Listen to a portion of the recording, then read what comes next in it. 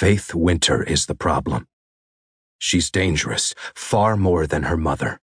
She must be stopped.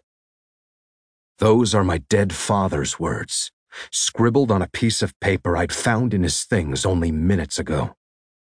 Words now burned in my mind as I stand in the doorway of my bedroom, staring at Faith as she sleeps. Moonlight from a nearby window casting her in a soft glow.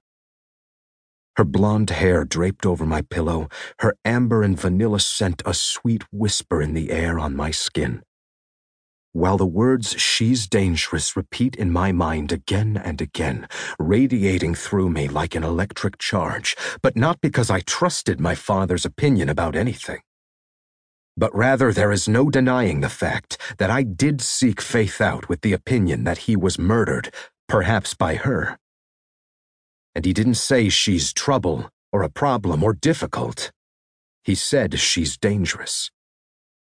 And yet, as seconds tick by, I am riveted by the image of Faith in my bed, where I invited her to sleep. And holy fuck, I like her there. I want her there.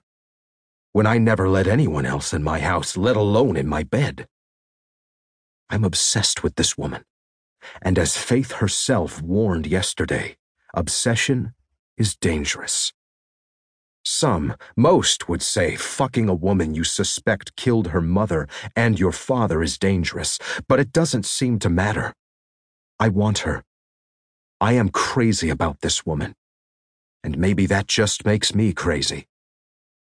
Needing space to clear my head, I walk across the room toward the bathroom.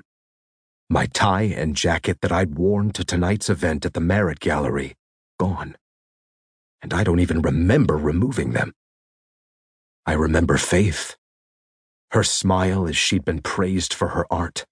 The way she trembled with the news of her success, when she is not a woman that trembles. Not unless it's with pleasure.